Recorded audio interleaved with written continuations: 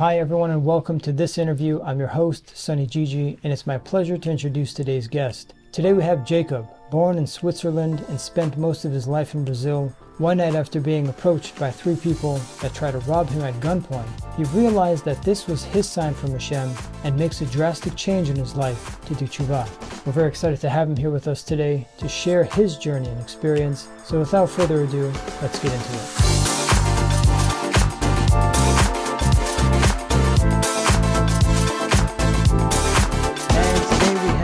Jacob with us. He was born in Switzerland, but lived most of his life in Brazil, and now he's back living in Switzerland. Jacob, thank you very much for your efforts in joining us today. I know it's very late in Switzerland. It's about almost 2 o'clock in the morning there. So your efforts and your zealousness is very appreciated. Would you mind telling us a little bit more about yourself, introducing yourself, telling us more a little bit about your life, kind of previous to you doing tshuva? Of course. It's more than an honor to be able here to speak about my story. So, as you said before, I was born in Switzerland, quite right, and I lived most of my life in Brazil, actually in Rio de Janeiro, almost 20 years. So, it's a little bit of a fun story because I came from the line of the Bene Anusim from my mother's side, and my father was 100% Jewish. So back then, when in the 80s, there was unfortunately no YouTube kind of thing or such knowledge, available for the people. So unfortunately, then after a couple of years, when I was already born, my father died, and my mother tried to get a kind of a Jewish connections in that sense. Back then, again, we didn't have so much knowledge about right or wrong, and we got caught up, like as we would say, in a reformist shul, in a liberal shul. So I grew up until my bar mitzvah in that kind of environment, although I had always and big interest in Yiddishkeit, in such a fashion that my mother would even tell me when I would be, as I was 3 to 4 years old, all of a sudden I would always take my baseball cap and cut the front part off in order to have a kippah. Oh. And she would see me just taking my children's book, and being just like this, like shocking, as we say in Yiddish, She wouldn't understand it because I never saw this kind of behavior in no place. Because the first time when I had my first experience in a kind of Yiddishkeit, I tried to be exact with the words, because we know that reformist Judaism is not Judaism, but it was the kind of thing which was a little bit near to some kind of a concept of it.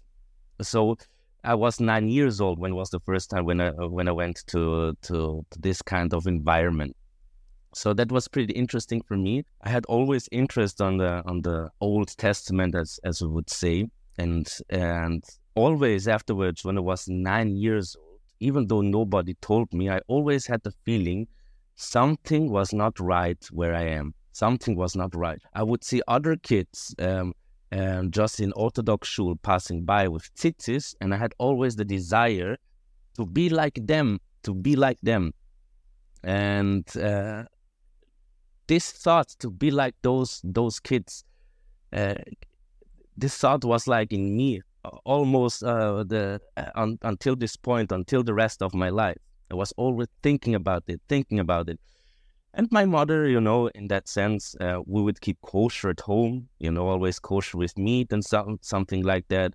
A kind of Shabbos, not really like 100% Shabbos, but, in a traditional point of view. And the fun part was then that always would buy kosher food in kosher grocery stores. And I always would tell my mother, in front of the kosher grocery store here in Zurich is a big Hasidische shul. The fun part is that I always told my mother, one day I'm going to belong to this community. And she was laughing, said, look, that's a beautiful thought, a beautiful wish, but those people will never understand us. You know, we are a different kind of people, different kind of story. They will never understand us. And I said to her again, one day I'm going to be part of this community. And it happened. And even my son got his Brit Milah regards this community. So, yeah. So, yeah. So speeding a little bit more after my bar mitzvah, until my bar mitzvah, I tried always to be part of the Jewish community. I was always begging my mother to bring me to a Jewish school. I always wanted to go, but unfortunately, there was no any chance because my mother didn't have any kind of a document which could prove that we are actually 100% Jewish, or like a ketubah. My mother never married like in a religious way, so it wouldn't be even impossible. So that's why I could never attend to a Jewish school. So I was a little bit the problem maker in the school, and I didn't want to study anymore. So my mother had this great idea. If he doesn't want to be in Switzerland, let's go to Brazil. My mother was born in Brazil. And so I had like a certain cultural connection with this country as well.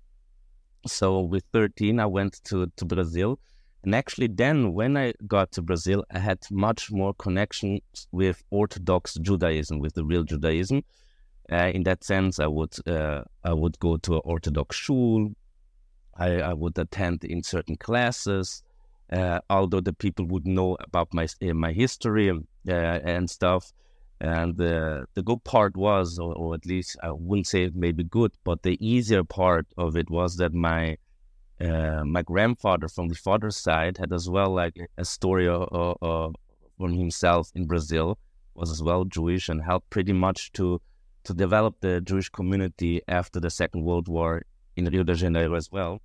So that's why I had like, let's say, a certain way to get more into the Jewish community. And then I started to go, I started to learn. I would sometimes go to Beni Akiva. It was the only religious movement in Rio de Janeiro. I mean, like Beni Akiva in Brazil, it's almost like Talmud Torah in Europe, you know, like it's like, you cannot expect much, but Baruch Hashem, it was at least Orthodox, and it helped me pretty much. But then when I got 18, I was doing the first time tshuva. I was learning, and I spoke with my rabbis back then, and they thought the best idea would be if I would go to 1 year to Eretz Israel to study in a yeshiva there, you know, to make the whole process of a giur or a giur lechumbra in that sense.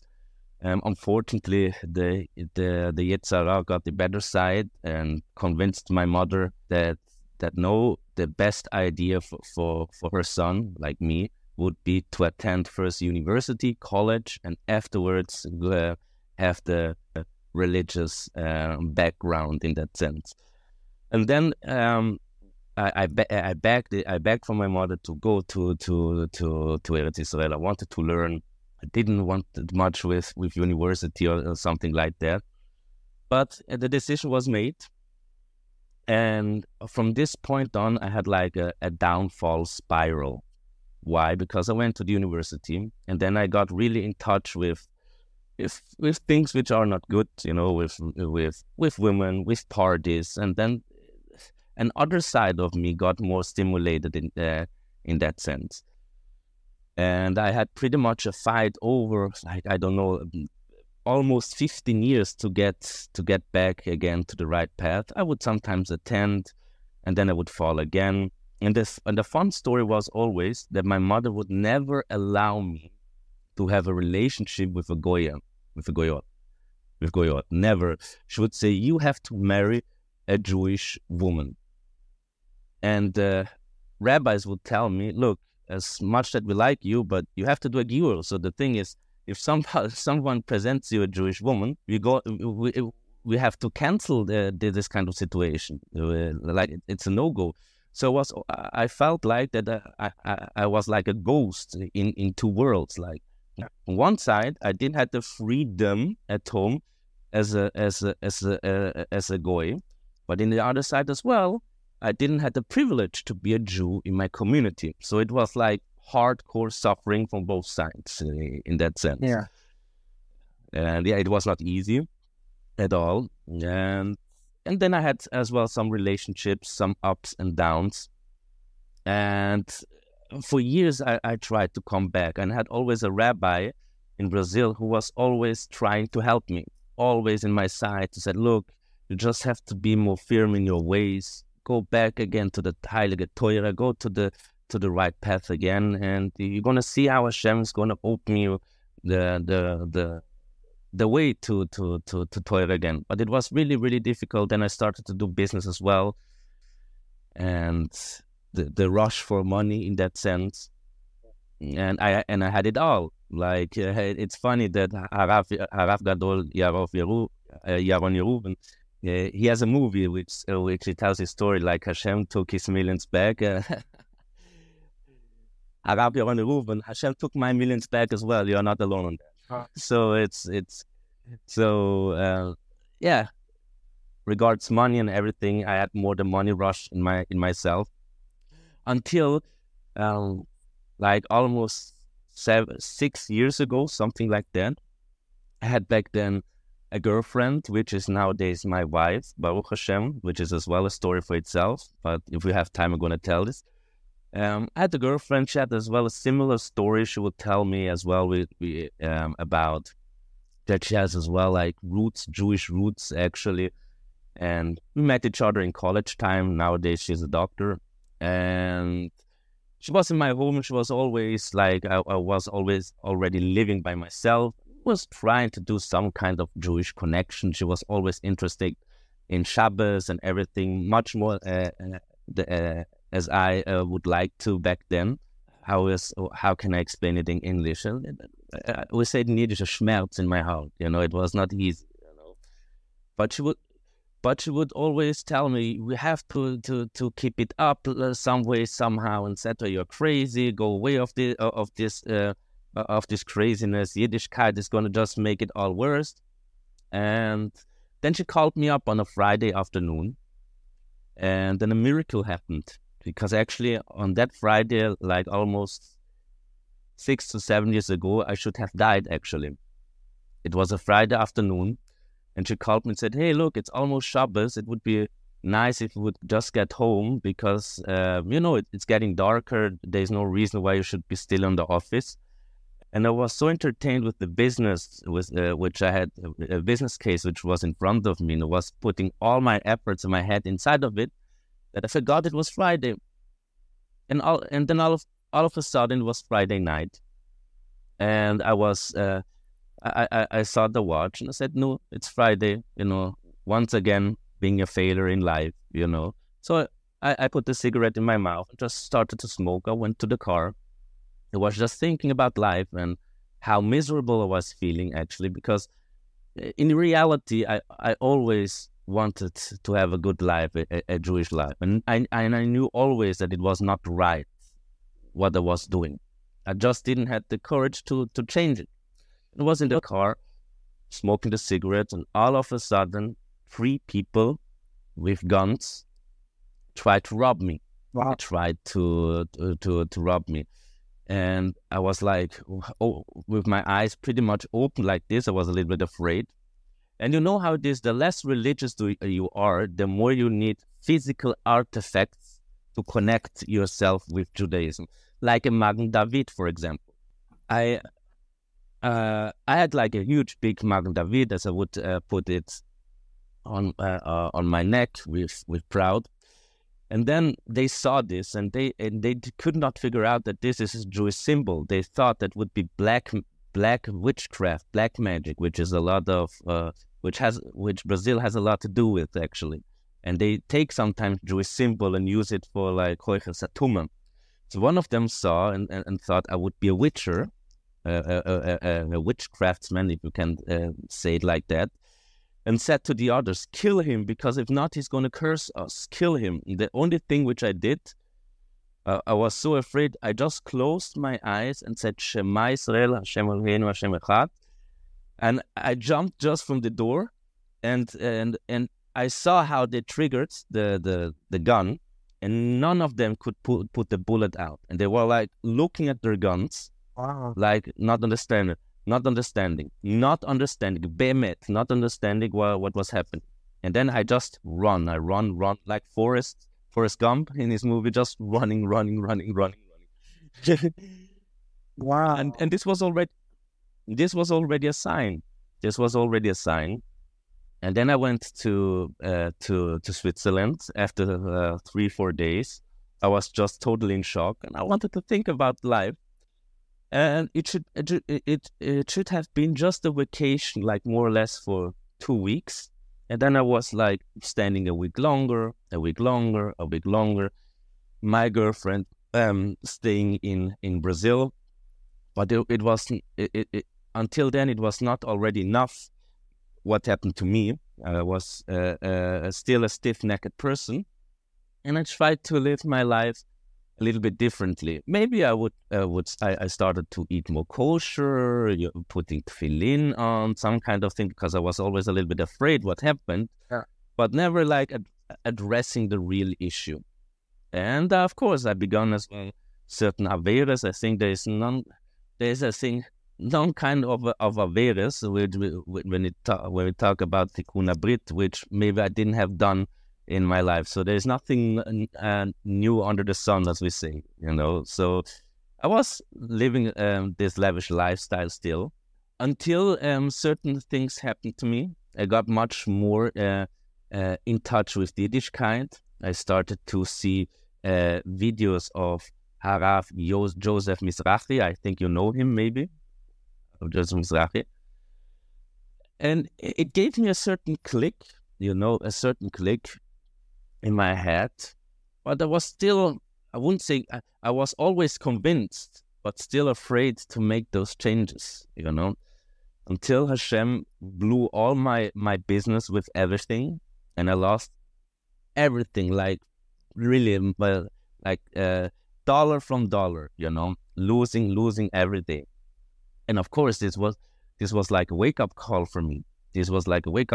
So I started to study a little bit more, listen to Rav Yaron Yeruvi, but still having to Rav Joseph Mizrahi back then. But still, I didn't fix my midas until I said to myself, Hashem, I was praying to HaKadosh Baruch Hu once and said, Hashem, what do you want from me? I don't know even if I'm Jewish or not. It seems that every place where I go, it's just pain in my neshama. I don't get any real pleasure. The reason why I go out with Goyot, because it seems that I am not able to have to have a Jewish woman in my life, and the same way the other way around. So that's why I'm like that, and I don't have any control of my desires in that sense. And then I started to cry, and begging Hashem for help, and speaking to him from my heart, making hibotedut and speaking from my heart, until I just got an amazing idea. I said to HaKadosh Baruch Hu, you know what? I want to become a real Jew. I don't have any plan what's going to happen. But you know what? I'm going to make the most difficult decision in my life. I'm going to stop with the nonsense. I'm going to stop with stupid behavior. I'm going to be Shomer Nagia, no matter what. No matter what. If you want to kill me, Hashem, if it honors you to kill me, so kill me. But this time I want to make it right. And then I asked for Kadosh Baruch Hu as well, Hashem, please give me more connection regards how can I fix myself. And all of a sudden, when Hashem wants to help someone, he gives like a bridge, It started with Harav Joseph Mizrahi, and then all of a sudden I saw a video as well from Harav Yaron Yeruven, and I was so astonished what I was seeing. It was really, as I could consider, he was talking in all his videos about me, as this rabbi would know everything of my life. I started to be so embarrassed, because then in this point I started to have the knowledge not just between right and wrong, but the wage of the wrongdoing which I did, like the spiritual wage of it. And it made me literally vomit regards thinking my own Averes. And I changed my life. So the interesting part was then that I said to Hashem, I want to change myself. I'm going to do it. And I called my girlfriend back then. I said to her, look, I have this crazy idea. You don't going to understand it. I told her everything about my previous life in that sense. I said, look, I want to fix everything which I did, and I have a solution. She thought maybe I would come back to Brazil, or we would have some nice vacation. I said, no, we're going to be right now Shomer Nagia, and we're just going to be together again when we're going to get married. Wow. It was a shock in the first place, because we had not an idea. She was not Jewish yet, like me as well, not. And then I said to her, look, she said, but when you're coming to Brazil to visit me, or should I come to Switzerland? And I said to her, no way you are coming to Switzerland, and no way I'm going to Brazil, because we have to have a common ground, which is holy, which we can protect ourselves. If I'm going to Brazil, which I already consider the headquarters of the Yetzirah, we're going to inflict damages in ourselves. If you're coming to Switzerland, the same thing. So days were passing, weeks were passing, months were passing as well, almost a year or something, almost 2 years, without having any kind of contact really.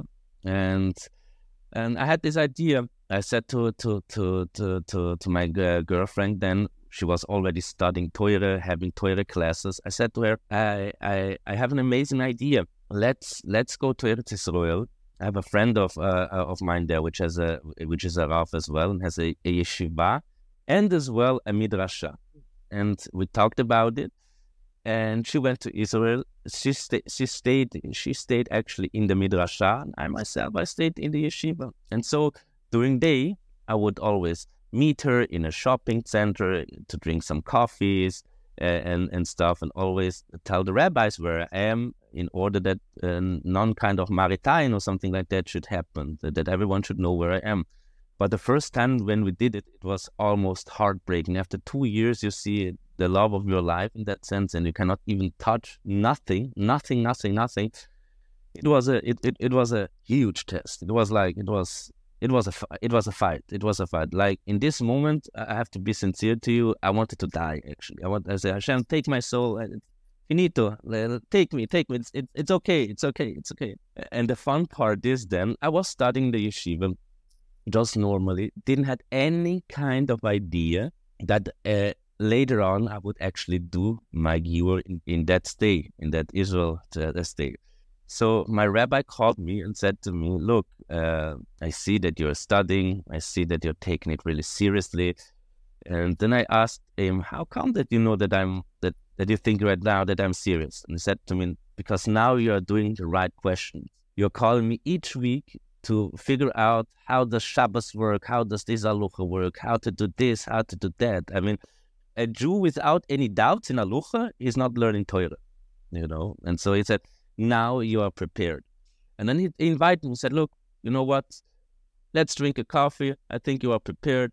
Let's go to Bnei Brak, to Rav Karelitz, and let's see what he has to say. And I said, whoa, let's calm down a little bit, all of a sudden the Yetzirah got me, and I wanted to go, but I was so afraid of this situation, so afraid. Like, those are big Talmid Chacham, those tzaddikim, they see your eyes, they know everything about you already. Those are hard players, those are, it's a different league, as we say, Yeah. I said, I said to him, okay, let's go. And I went there. I had the privilege to speak with the Dayanim, and in the same time as well, my girlfriend back then, which actually was not my girlfriend, because this concept does not even exist. She was like my future option to get married to, as I would refer to her, and she as well went to the Beit Din. Things just went getting so smooth. Every question that the Beit Din would ask me, it was like as I would feel the light of Hashem in my words. I cannot describe every alucha that they was asking me.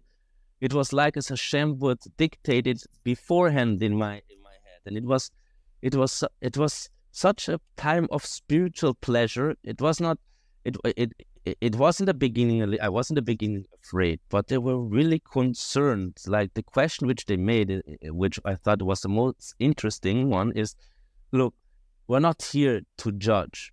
It seems that you have the goal to serve Hakadosh Baruch Hu. So we are trying to find out what's going to be the best option that you serve God, the Hakadosh Baruch Hu. It's being a Nochri, or it's really being a Yid. And I cried to them. I said, I want to be a Yid. I want to be able to say Kaddish for my father, which was 100% Jewish. I want to take this tikkun on me, and there is no way that somebody's going to tell me otherwise. And I was just firm on my decision, firm. And then they said to me, but maybe it's going to take a while. I said, it's no problem. I'm just going to leave Eretz Israel. I'm Jewish. It's no problem. It's no problem. So they tested me. They said, okay, you know what? Let's do another meeting 3 to 4 weeks later. I said, okay. And this time as well, my business just crashing, and I was staying in Israel. And everything was crashing here in Switzerland. And then the next meeting again, like 3-4 weeks afterwards, and again, like the story itself took me almost like 3.5 months, Baruch Hashem, until they decided, yes, it's we can do you. That they told me, we think that yes, you should be part of Am Yisrael. And this was a real emotional day for me, because it was like a life changer. And of course, I had to undergo to all the procedures and everything to make the controlling regards the bris and everything. And this was a fun story as well, because when I was born, my father didn't do me a bris on the 8th day, but on the 3rd day, because he was always afraid I could become an anti-Semite. So he said already to the doctor back then, given a kind of circumcision kind of thingy, in order that he might remember always, at least, that his father was a Jew, or is a Jew. So back then I had to go to Rav Gelber, I think his name, which is a mohel in Bnei Brak as well. And he did the controlling and said, my good friend, we have to make a correction here, And then I started to cry, because even this was not done in the right way, Even a bris was not done in the right way, and I started to cry. And he said to me, "Don't worry, it's gonna be all fine."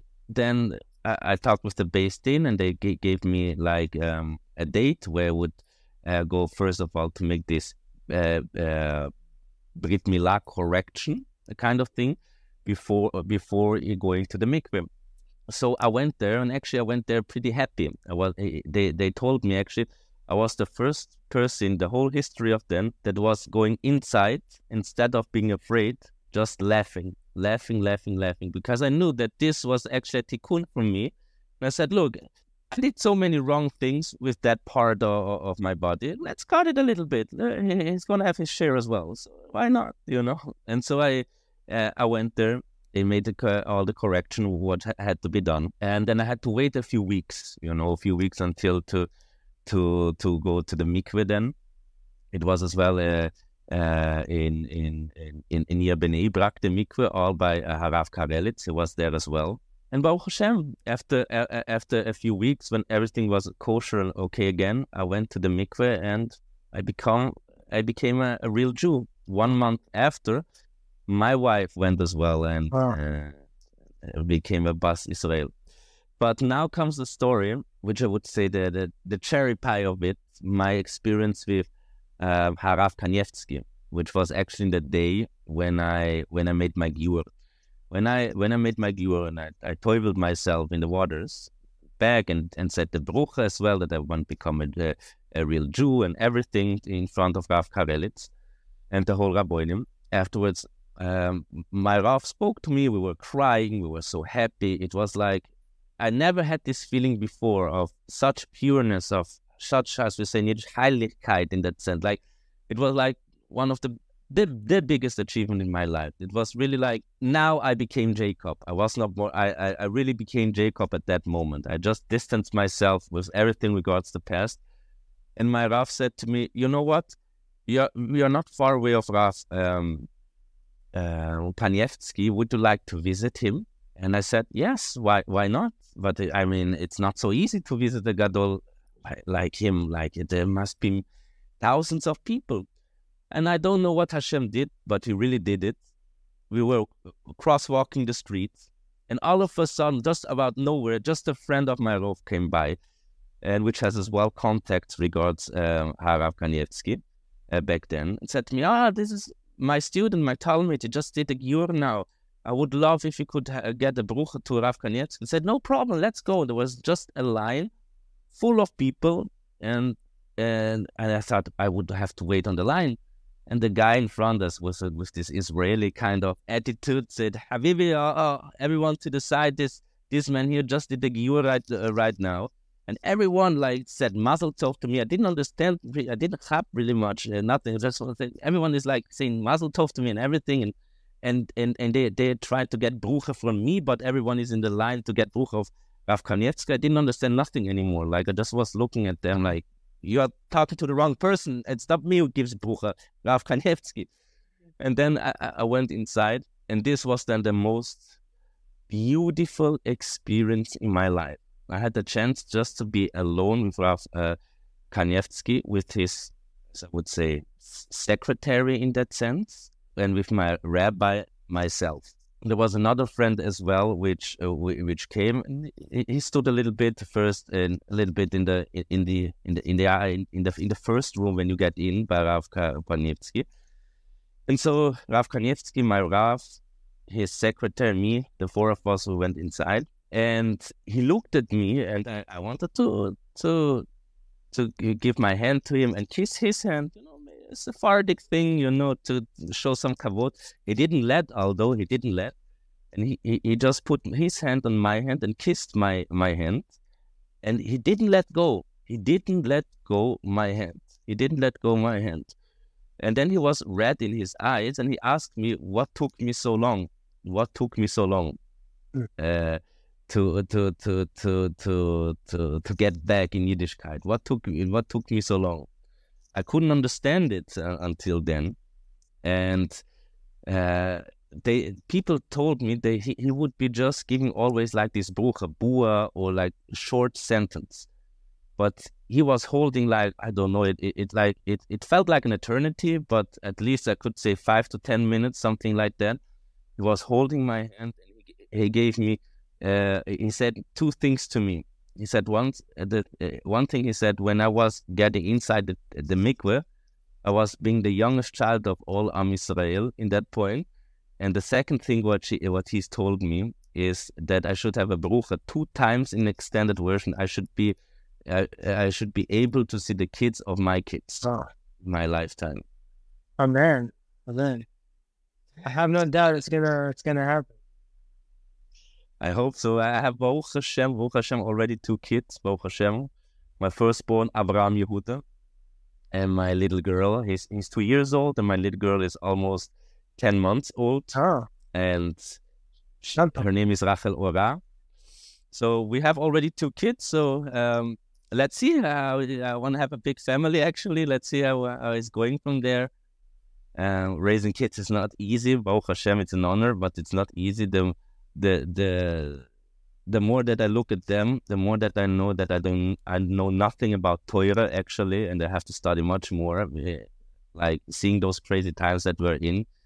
Yeah. But Baruch Hashem, I feel blessed, but it's a big responsibility, you know. Regards as well, when you don't have like this, when you don't come from an Orthodox environment per se, with good foundation in tradition, Mesorah, and you have to figure almost everything out by yourself. It is hard, but we are not the first one, and hope is one of the last one to get into this path. Yeah. Right. It's very well said, by the way. It's very captivating. You definitely know how to tell a story and keep the person interested, you know. So a lot of times I wanted to stop you and ask you a question, but I was like, this is too good. I gotta hear what he's gonna say next. So I did want to mention a few things. Number one, first of all, I'm sorry to hear about your father and the passing of your father. Um, Thank you. when you were a child, you said you were 9, and you said to your mother that you were going to be a part of this community. But Yeah. they say that kids, we don't have prophets anymore. But one of the ways we could tell is by the kids. Sometimes a kid will say something, and it's like Hashem using them to give some type of prophecy to them. So Wow. that's a very interesting fact right there. And the whole gun story. I mean, that's totally from Hashem. Obviously that was like Yeah. almost everyone has some type of like wake up call in their life. Everyone has some type of scare or something that Hashem tries to wake them up. And there definitely seems like a very obvious situation that Hashem was saying, to you, this is your chance. You don't. I'm sure it was much more terrifying when it actually happened. But Yeah. it seems like you can almost make like a movie out of your life story. There would maybe I don't know. Maybe That's for sure. I never thought in this way. A few things about the Yes. Rabbi Yaron Reuben and the organization. I know you found Rabbi Mizrahi, and you found the lecture, the movie Hashem Took Back His Millions. Was that Yes. so? Was that the first lecture or movie that you watched by Rabbi Reuben, or how did you first, I think if I think it was, if I'm not mistaken, because Baruch Hashem has so many videos, and I really, if I would say I watched all of them, it would be a big lie. But I watched so many of them, and I even tried a few days ago to look what was the first action which I saw. The interesting thing was that I was then keeping watching again all those videos. Mhm. Like, wow, this is interesting. I remember this one and that. But it was something near Tisha B'Av back then, years ago, something related to Tisha B'Av. I don't know if it was in Tisha B'Av itself or the days just before, and which he was talking. I think back then he had was a little bit more younger in that sense, had a smaller beard back then. I don't know if the synagogue, the shield which he was giving the speech was that one with white walls and the golden shrine behind him. I don't know if it was this one or if it was in the other shul, but he had definitely a smaller beard back then. And then I really got in touch, because when he told about all the transgression, and when I really connected myself with the sad part of it, not just putting yarmulke on the head and tzitzis and speak about how beautiful it's going to be when Mashiach comes, that we believe, but as well that I am the reason d'etre and part of the destruction of the Beis Hamikdash, that my actions have something to do, at least in the point of view why the Beis Hamikdash is not already here, and just considering all my bad deeds and all the bad things that I have done, and believe me, I did many of them. I just started to cry, and I just wanted to change. Like, I didn't want to live like that. And then I said to Hashem, I asked him, I want to become a Jew. I want to have the same brachas and the same tzoras as everyone else. Meaning, if there must be a bracha, if there is a bracha in good things, in good deeds, okay, I'm fine with it. Who doesn't want to have brachas? But if I'm Israel, it's going to be judged severely. I want to be part of this judgment as well. Wow. It's like for good or for worse. We are all in this together. There is no such a thing as choosing and picking up. Sometimes nowadays it's easier to say it. Sometimes it's a little bit hard with all the life challenges that we have. I have many middos which I have to fix. Actually, all the videos which I see, the most of the videos which I see of Harav Yaron Yeruvi, it's like, how could I say it how can I say this in English? It's like if he could, when I see a video depending on afterwards how's my mood, I can really see it if how does the video affect me. It's like if it would be like kind of a spiritual temperature thingy, you know, that would look. If I would look the video and I would look at it, and my first reaction would be, do I agree with it? Just the question itself, I know already I have some minutes to work on it, you know. If I look at it and say, I was there once, Baruch Hashem, I'm not anymore, then it means for me, at least as I see it, I'm not a prophet, Hasbe Shalom, it's just how I see it on my side. Okay, it might be that in that challenge, I'm already better off, Baruch Hashem. So it means always, like in the beginning, for example, it was not easy for me to see his videos, actually, because I asked for Hashem, give me the remedy for my soul in order to fix my midas, in order to fix it. And sometimes, and the remedy doesn't come, you know, in a glass of martini, in a wonderful beach, you know, sunshine. No, it comes sometimes in a hard, cool way. And it was like when I saw his videos, there was no kind of how can I say it, like fun way to speak about it. It just said it in the face. And my first reaction when I saw the first video is like, Hashem, I hope that guy, that Rav, I want to correct myself, that Harav is right in what he's telling. Because if not, I'm being sadistic with myself, because it is not easy to take all these words. But then I had the feeling, you know what, if I was capable to do all those wrongdoings, I have to be capable to fix myself as well. And I was hearing them for hours. And Baruch Hashem, it worked for me. And I have the privilege as well to be in contact with him sometimes as well in the WhatsApp groups. And as often as I can, I try to be the Swiss ambassador as well of all diese gewaltige Sachen, of all those teure lessons here in Switzerland as well. Although sometimes I find some difficulties here in Switzerland. People say to me sometimes that I'm meshiga, crazy. I don't know what is the root about. Maybe since Baruch Hashem, I'm in a really frum community, maybe those my friends didn't engage in as much Averas as I did, and maybe they cannot comprehend what is the issue about the Tikkun HaBrit. What is all about this issue. But I try my best, and some friends as well of mine are cooperating with me as well, and they look at it, and it changed our lives. It changed our lives for good. It changed the life of my wife, my life. There's a lot to work still on my midas. We are far away of perfection. Yeah. But Baruch Hashem, each day a little bit more of holiness. There's sometimes where we slip a little bit here, but right away we got back, you know, and that's our lives. I don't know if we are an example, you know. I see myself always as an Amar Aretz who is really willing to learn more. That's how I view myself. We're all an example. We're all one big body of Jews, you know. We're all the same. When the Jews are in unity, when we're together, we're unstoppable. That's true. We're unstoppable. So, you know, they say when a Jew sins here, it affects another Jew somewhere else on the other side of the world.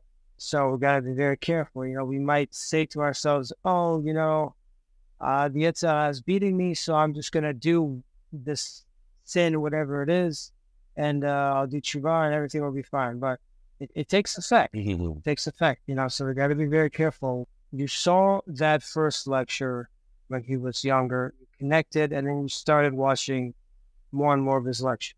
At what point did you feel like inspired, or what made you change your life while listening to Rabbi Reuven's lectures? What was it that made you say, now I got to take things a little more serious? I think it was, I would call it not just one thing, but actually a journey, like a path of several things simultaneously as well. Like when he was introducing me to what I call facts and reality, because it's a matter of fact reality, not just spiritual reality, but physical reality, I started to change myself just in the already on the first day. Why? Because I said one thing I learned before is that HaKadosh Baruch Hu doesn't like people which are arrogant or think of from themselves that are big. So when the night where I spoke with HaKadosh Baruch Hu, I literally put my ego, the basketball, and threw it away with everything. And I said, look, Hashem, the first thing which comes between my eyes and my ears, I'm gonna take it as your choice as your remedy for me. I said that's the kind of emunah I had. Baruch Hashem, I went to the right places. I had to Google a little bit, and in a fun way, I Googled as well, like certain words, even just like how to stop to be stupid, how to be a good Jew, how to stop to make averas like this and this and that. And all of a sudden, the thing is, all of the sentence that I wrote got me direct actually to the videos of Rav Yaron Yeruf. And I don't know how that I think maybe the coding, the Google coding, I don't know how that works actually, but it must be something, It's good. It's called marketing. Yeah, good. So it took me directly there, and step by step. First of all, I just was seeing him as a remedy. I didn't have a personal connection to him per se. I just thought that him, wow, he's just a rough guy who knows much more Torah as I do. So, you know what, I'm going to listen what he has to say, like in a professional way, per se, not kind of connection. Yeah, I don't know. It doesn't seem like too much to be a person who I would like to drink a beer with in the beginning. So harsh were the words. So I said, okay, but let's learn from him. It seems that he figured everything out and myself not. Because if so, I would be in a better situation, and I'm not, and he's in a much better situation. So I thought myself, let's follow him. And I started to listen until when he started to begin to speak about as well in a manner of Ahavas Israel as well. Like he was not always like harsh in his speech. He was as well like speaking sometimes as well in another point of view. Like speaking with love to Am Israel. And when he was telling his story in a shiur about himself and his wife and everything, then I could totally relate with him, totally, because then it was as well a video of him which he had a smaller beard, and at this point, I almost started to call him Abba, like it's that kind of connection I felt, because then it was like, it was not just a person who achieved what he achieved, and I would like to have the same achievement in a certain way. No, it was a person who had kind of the same struggle that I had as well. I mean, Hazve Shalom, Lo Aleinu, I don't want to speak never about the past of a Gadol like him, of a Haraf like him, but I mean, it seems that his life was not easy as well. So I could totally relate on that. And it seems that in a certain way, I mean, of course, if everyone would see the bag of troubles, which everyone has, if everyone would see the bag full of troubles of the other, we would say Baruch Hashem, thank you Hashem. Right. It's more that we have our problems. Yeah. But it seems that he went to some troubles and to some situations which I would never wish for myself. So then I could really connect to as well. And I don't know. It's like it seems it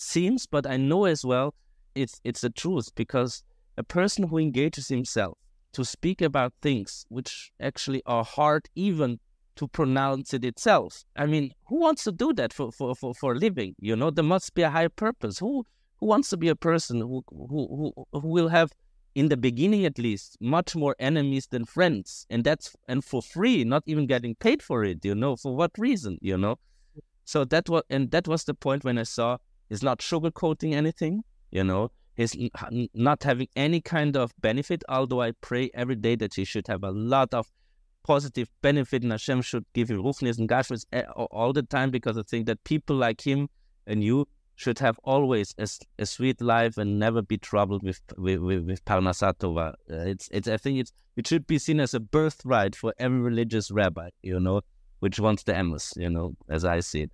But that's how I see it. He was never sugarcoating nothing. So, I mean, if you do it for one lecture, 2 lecture, 3 lecture, I mean, all the lecture, there was never such a thing as sugarcoating. There were maybe, I think, changes maybe of certain aspects. And I mean, we have to consider as well, like the momentum of each of those speeches, what was what was happening in the world. But Baruch Hashem, it is a life blessing, and every time when I can, I see those lectures, and it marks me really in my heart, because I do not forget his teachings, and I bring them to my daily life. An example that I would like to give: protecting my eyes. Protecting my eyes. I learned this from. I mean, I heard it as well by studying a little bit by myself, but the real concept, by protecting the eyes, I learned it from Harav Yaron Reuben. I learned from him. So each day when I walk, I still have a big Yitzhar in me. I mean, the Yitzhar doesn't get weaker; we get stronger. That's the thing. The fight is still on. But I got tools, which Harav Yaron taught us in his lectures, how to protect myself. Each time when I go to the street, each time I pray to HaKadosh Baruch Hu, a little prayer: please Hashem, protect my eyes. Please Hashem, protect my time. And sometimes I look like a crazy man in the street. I say it like 1,000 times. And protect my eyes, please. Protect my eyes, please. Because all of the sudden, it needs just a little thing in order that the Yetzirah can overthrow it. He's a big jiu-jitsu fighter, the Yetzirah. So you have to know how to... those are just one example. I would have thousands more regards to Harav Yaron Reuben. Wow. Okay, so he's obviously been a big impact and inspiration in your life. Yes. Have you ever... Still, yeah, of course. Baruch Hashem, you're right. Have you ever received any personal help from him or any personal guidance? Have you contacted him directly, gotten help from him? Yes. Can you tell me about that? Direct in the sense that I was privileged to contact him with WhatsApp, through the WhatsApp call. Mm-hmm. And it was one time, was it like I was with my wife on vacation? It was something that the rabbis weren't in the city, or at least the rabbi of which I trust in the issues of Nida and Nida and stuff. And I wanted to call quickly Harav Yaron Reuben and send him a message and ask him about the things to be discussed regards that. My wife was just had a kid, had our second child and everything.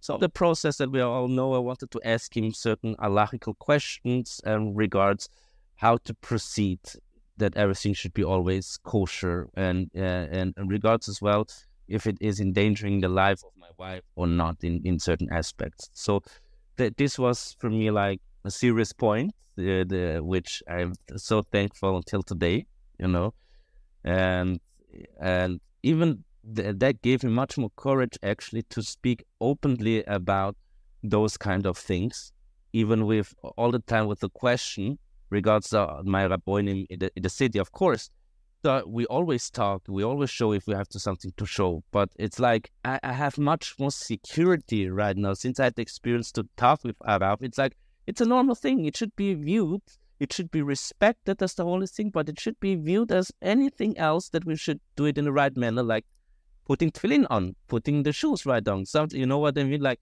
having this open talk. And it encouraged me that sometimes, even by the most infamous question sometimes, which any person could regard it as stupid, I call the rabbis, and I call them 50 times sometimes in the week, just to be sure to know everything about that subject. And you know what, they like it actually. They said, hey, he's really concerned about that kind of mitzvah. He's really taking it seriously. So it's good. It would be actually the other way around, would be actually dangerous if someone would not be concerned of it. So Baruch Hashem, it's like the values in our lives, not in Baruch Hashem, not in our life, but in the lives of so many people nowadays, they are reversed. They're reversed. Like people, they are not ashamed to walk naked, for example, in the streets, or exposing any kind of mental diseases of what they are or what they're aiming for, regards all the things which are happening in the world. But when it comes to a subject like this, which is much more intimate in that sense. All of a sudden, everyone wants to be politically correct, you know, Yeah. and that's like why it's like this. Why? I mean, if I ask how to put tefillin on, and everyone explains me, someone should explain me as well. How does things work? It's an easy question. Like everyone was born and brought up in some way. We want to do it in the most perfect way, in a holy way, and be connected to Akadosh Baruch Hu. Everyone has his own shit, but it should be weird. There must be an opening, an intimacy to talk with Baruch. And by talking to him, he gave me the empowerment to seek this kind of involvement as well with my rabbis here in the city. So I'm not ashamed to ask everything. Of course, there's some stuff that we ask with much more respect and delicacy as well. It's because the Torah teaches us as well, how do we speak? If everything is like L'Shem Shamayim and for the sake of the Torah, we should have always an open relationship with our Rav. And that's what he taught me by speaking to me. Like he never said it with that words, but just his action regards my person gave this kind of reaction from my side to my Rabbonim in Switzerland. Are you still in contact with him, or do you still keep in touch with him here and there? Yes. Sometimes, not every day, because I know he's very occupied with so many things, with Torah and stuff. So, as much as I would love to, in respect to him, to his greatness and holiness as a Ru, I try to control myself and not just text always. You know, I think. Sometimes yes, but I don't want to bother him as much, because he almost doesn't sleep. I mean, to make all those videos which he does, being a roof, in a shul, giving lectures, being a husband, being a father, like with my math calculation, and I'm not Einstein, he barely sleeps 5 hours in the day. So I mean, should me like the Yaakov, the little schmatter here, just being bothering him like 24/7. You know, it's like I try sometimes. Hey, keep it up, of course, but I never try to bother him. Let's see. I know you told us a lot of stories. You had some challenges that you had to overcome along the process. You kind of went through with the basic challenges that you went through, or is there something else that you would want to mention? We had a lot of other challenges as well, financial challenges. In that sense, family issues as well, which was not always easy to combine. You know, your way of life, like Yiddishkeit, and all of a sudden getting married, and you know, there's like family parts disagree with things which they think we might be extremist in that. So there was several challenges, you know, as well. And sometimes even as well challenges in the relationship itself. You know, it's learning about Shalom Bayis, for example. The most important thing, you know, learning about how to annul yourself for your wife, for example. And we have it all, like when we are about Shuvas, and we start to study the Heilige Torah, and we get into this steigen, and we are steigen, and all of a sudden we are married. And the game changes, you know. All of a sudden, it's like, if I don't study Torah, how does Hashem going to bless me? How does I going to have a reason? Why would Hashem give me a reason to live if I cannot study Torah? And sometimes, you know, I learned it the hard way, but there is a mitzvah to take the Gemara out to learn. There is a mitzvah as well to put the Gemara away as well. So it's like, when you learn about that, you know, you learn that your wife is always a spiritual mirror of yourself, that Hashem gonna use her always to talk to you, to work your midas. Once you have figured this out, you have 80% less problems in your life, believe me. You know it much better than I do, of course, but those were as well challenges, you know, Corona time, not having money issues, you know, being religious, being tested, you know, having as well downfalls in hashkufa, in ideas, in thinking, in acting. There are maybe minor things, but you know, it's like, it is hard. It was not always easy to keep it up, to pray with the minyan, to have always this hashkufa in mind. You know, when you come out from from a giur, and you come out from those holy mikveh waters, you know, and you have this experience at Bav Kanievsky and this kind of experience. Everything seems so holy and perfect, and you really think for one moment like Mashiach is here, you know, you're just in a perfect time. You don't want that it ends, but then afterwards you see yourself again like Adam HaRishon getting kicked out of Gan Eden, and now have to work on the real world, you know. And all of a sudden you see yourself, hey, I'm in the real world. It means there's a time to pray, there's a time to study, but there's a time as well to work, have your obligation. There's a time to be with your woman, to be with your wife. There's a time to be the father of your kids, you know. And to learn that was not easy for me, because I had to go to a path. I had to really like to kill myself in order to do tshuva, really to change completely. So once I change, and still working on flaws as well that I might have till today, maybe they are different, but still flaws are flaws in our life, like midas that we should always work on it. In the end, what you train for, what you aim for, and once you do it good, it's hard to make any changes. For example, you have a hard time to learn. All of a sudden you say to yourself, 6:00 p.m. I'm going to learn every day Torah. In the first weeks, it's hardcore. It doesn't work right. And all of a sudden, 2 years afterwards, you're doing it right, starting it pretty like perfectly, without any challenges. And then you are married, and all of a sudden it means, hey, darling, honey, can you come home and help me with to wash the clothes, or can you bring some milk? And then you think like, I'm really studying Torah because of a bottle of milk. But of course, because right now Hashem is telling me this is the mitzvah you should do. This is the way that you're going to work your mitzvahs. Now I need you to think about Torah and do a mitzvah for your wife. Afterwards, you can study again. So those are little nuances here, like little things, little points, which again, I would have thousands of examples more, you know. It's interesting, you know, because they say the wife can either make or break. Yeah, the man or the house, right? So it is true. It seems like you had that support from your wife, and you know, throughout your whole journey, it seems like, you know, she definitely was a good influence for you. She's the reason that I'm even alive. That she's the reason that I'm that I'm a mensch, that I'm a human being. Actually, she's everything to me. She's everything to me. She's really I like. She's like the perfection of God in my life. God made her in such a perfect way, couldn't be any different. And she shows me always like what midas I should work on. And she helps me to study more. She helps me to grow more. She helps me to be a better yid. She even when I'm late, she wakes me up and says, "Yalla, habibi, it's praying time," you know. And Baruch Hashem, it's all of her schus, you know. And as David HaMelech would say, I think in the Tehillim, you know, when our ways pleases Hashem, you know, He makes even peace.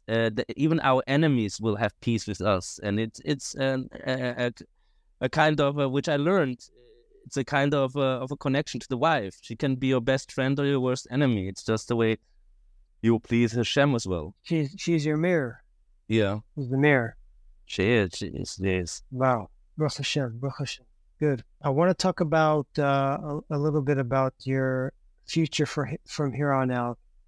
What kind of goals do you have now, and where do you see yourself in the future, maybe 5, 10, 15 years? In a Gashmis point of view, Baruch Hashem, I'm working in a real estate company, in a Jewish Orthodox company nowadays, which is 100% kosher, which I found myself there. So I really feel happy and grateful to be there. Women and men are separated. They're not even in the same room. You know, to pray always, and my balabos is my boss is a blessed person. He's a great personality. Like I own him pretty much for the opportunity which I'm having. I own actually a lot of things, like almost everything, to my wife, and first of all, Kadosh Baruch Hu, to my wife and to my community, because we have in Switzerland a strong community, and they really helped us out so much, like with the Jewish environment, with studying, with working, with everything. So I'm really grateful. So what I'm aiming now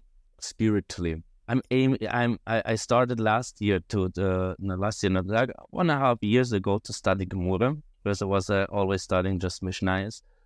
And I'm aiming for to be a better Gemara student in that sense, to read better Rashi, to have a better understanding of things, to be able to teach my kids Torah in that sense as well, to in order when he comes from school and has question about Mishnayos, that I be able to study with him, to in that sense. I'm aiming for goals regards my kids, that they have the most kosher environment possible, and chances which I unfortunately or fortunately I didn't got in my youth, Yeah. and that they had it, that they can have it much easier, Still, there is a certain fight about, what Torah and Chol, how to adapt with it. What are the challenges regards that? What should a child study and what not, and what age? And when he asks for it, how should I be prepared if my son says I want to become a doctor or a lawyer, or if he says, okay, I just want to study or I want to do real estate or something like that.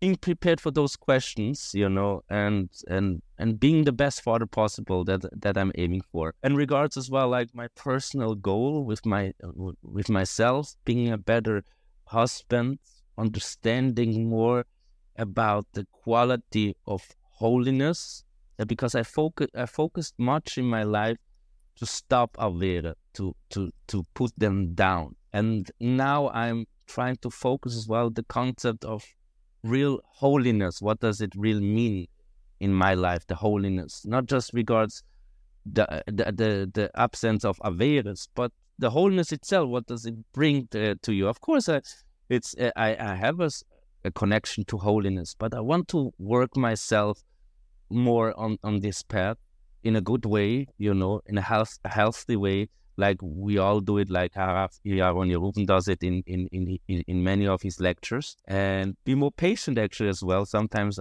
it's a bad midas that I have. Sometimes I'm not too patient and I have to work a lot on it.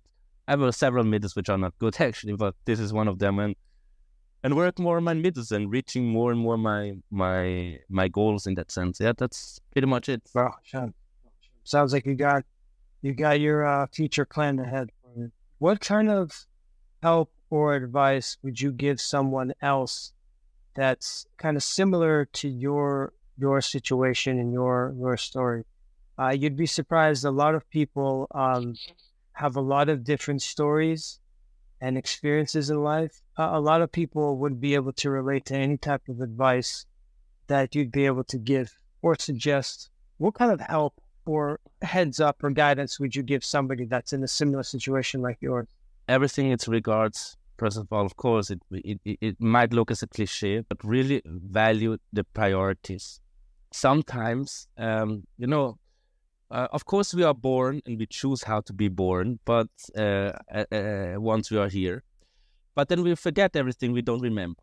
So then we could say the excuse, okay, nobody chooses in that sense to be handicapped, for example. So I'm going to use the word handicap in just for the lack for the other word in other issues in our lives. So sometimes we don't choose to be handicapped physically or like regards distance to live so far away from a community. Sometimes we don't choose to be handicapped emotionally regards the problems that we have with family members or with kids. Sometimes we don't choose it; it just appear in a certain way. Sometimes as well we don't choose to be handicapped financially. Like there are always things that happen in our lives, But there's one thing in our hand that we choose, or we have the power to choose. If you are going to be handicapped spiritually, spiritually, it's just a matter of choice. So of course things are not going to be easier, but you're gonna get stronger. So the thing is, like, the mindset is, it's like going to a gym. If there are people who would like to go to a gym, if you think about it, exercise is the most horrible thing you can do to yourself. I mean, you are just struggling, putting weights on, breaking your muscles. But anyhow, you get pleasure. Why? Pleasure of the results, of the enduring results, being in health or even in aesthetics.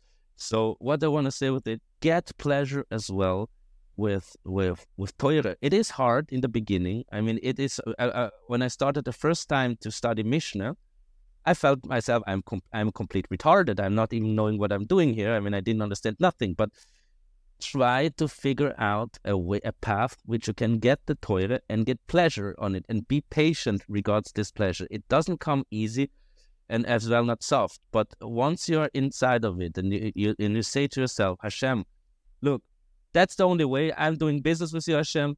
That's my requirement. I want the Heilige Torah. There's no way that Hashem will say no to you. There's no way. I mean, as a shalom, nobody is Raf Acher here. You know what I mean? So it's like it has to. Everyone has a chance, and just focus on the right thing. You know, just it seems sometimes that not doing avera, it's a hard thing. But if you change the mindset of it, you know, I mean, doing mitzvahs is much more beautiful, but it's actually harder to get up every time in the morning, putting tefillin. And lots of averas, it's just a thing not to do. And just, if you're struggling with being shomer abris, if you're struggling regards your eyes, change your environment drastically. Change your environment. It's not going to get better and any more politically correct. We are already on the bottom, which we could say, on our society. So what everyone thinks it's normal or it should be accepted, it's complete nonsense, craziness, and has no kind of foundation. So meaning, if you have this spark in yourself, if you see yourself that you want to have change in your life, change your environment. And yes, my good friend, you're going to be tested. It's not going to be easy. Yes, sometimes it will see that somebody's coming with a baseball tag and it's going to hit your head out of the way sometimes, because the Yetzirah knows his way. But stay on track. There is nothing more pleasurous and holy in the life, in our life, to sit in a Shabbos table and see your wife having cooked the best food ever, seeing your kids, you know, singing something, or just learning the first words of Shema Israel. There's nothing more beautiful to know that your wife just belongs to you and just went out of the mikveh.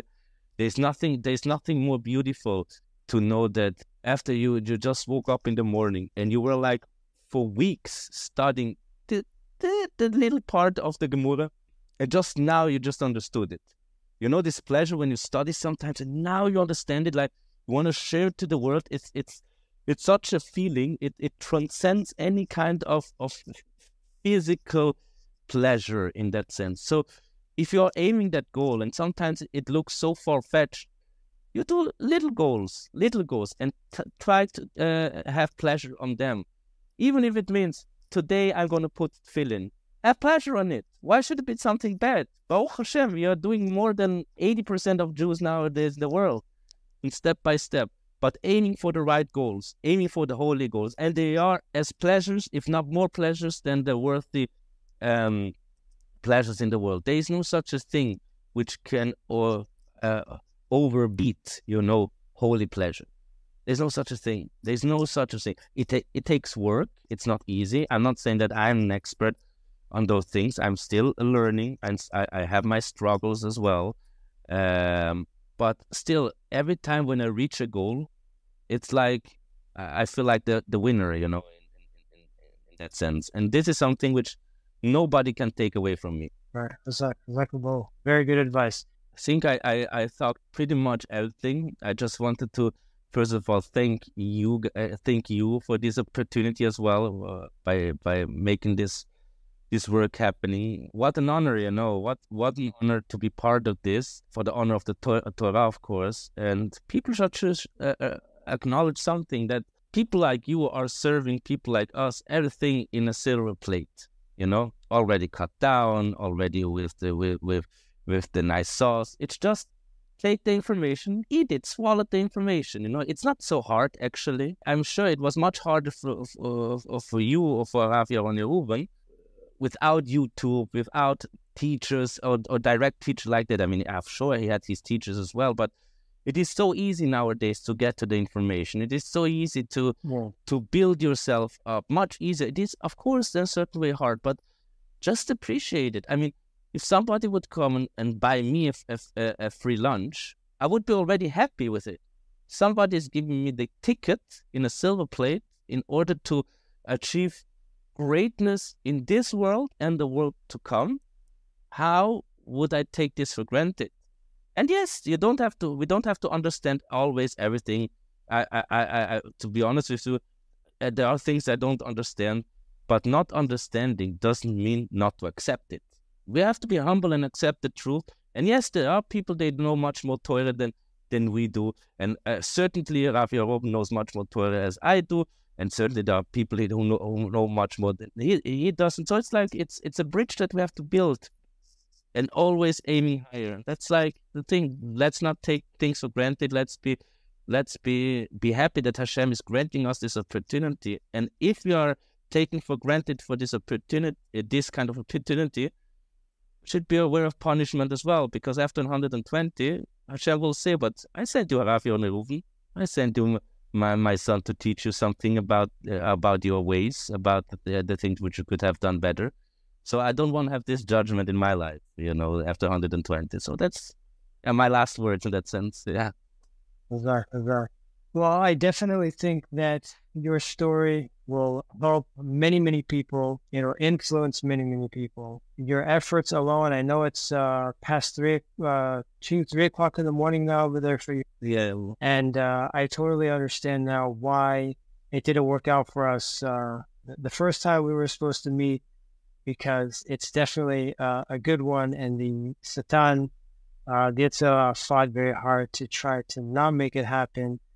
And I'm glad it did, because you're contributing very much with your participation and helping other Jews become stronger and return to Hashem, which is exactly what we're doing here. So I appreciate your words. We appreciate your time. Thank you very much, Jacob. If there's anything you need, you can reach out to us. We're here for you just like you were here for us and for all of Am Yisrael. And we, again, thank you very much. And B'ezrat Hashem will be in touch in the near future. Thank you. I thank you, Harav.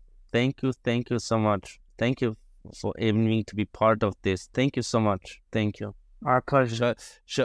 Shall we all do so much brachas in your life, in Ruchnius, in Gashmias, and may Hashem open as He opened the Yam Suf for us thousands of years ago. Shall He open as well for all your passages which you're going through, and that you can be able to reach more people, to give the message of the Torah.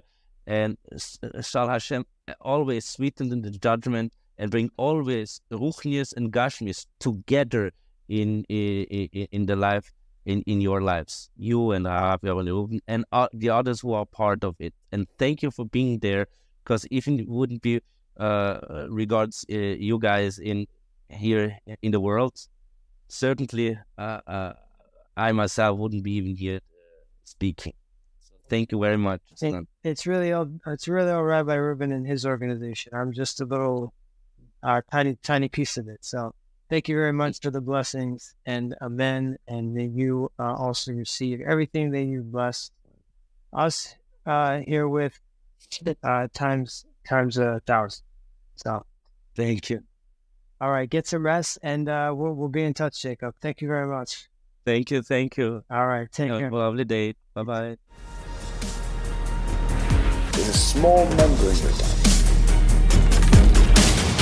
It shouldn't take over your whole life.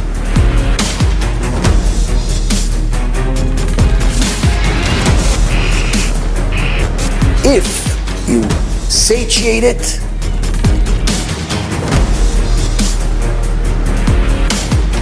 you're never going to have enough.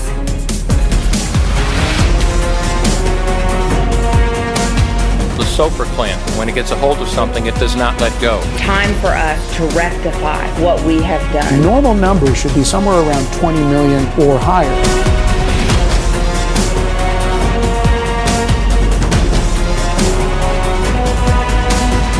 You're never going to have control of it.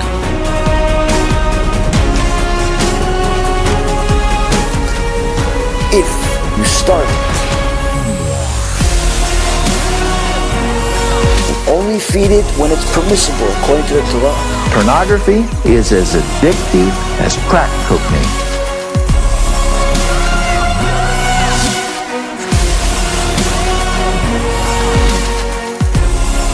You're always going to be happy, including this world and the next. Baruch Adonai Le'olam, Amen.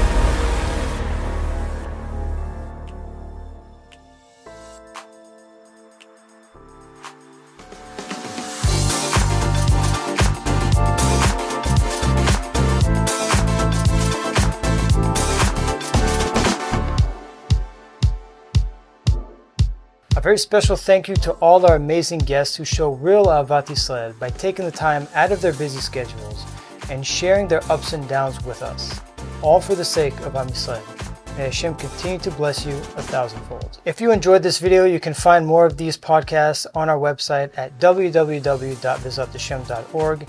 If you're on YouTube, be sure to subscribe to the channel to hear more highly influencing lectures and stories like the one you heard here today. Thank you for watching, and Bezrat Hashem, may we all have the merit to return to Hashem.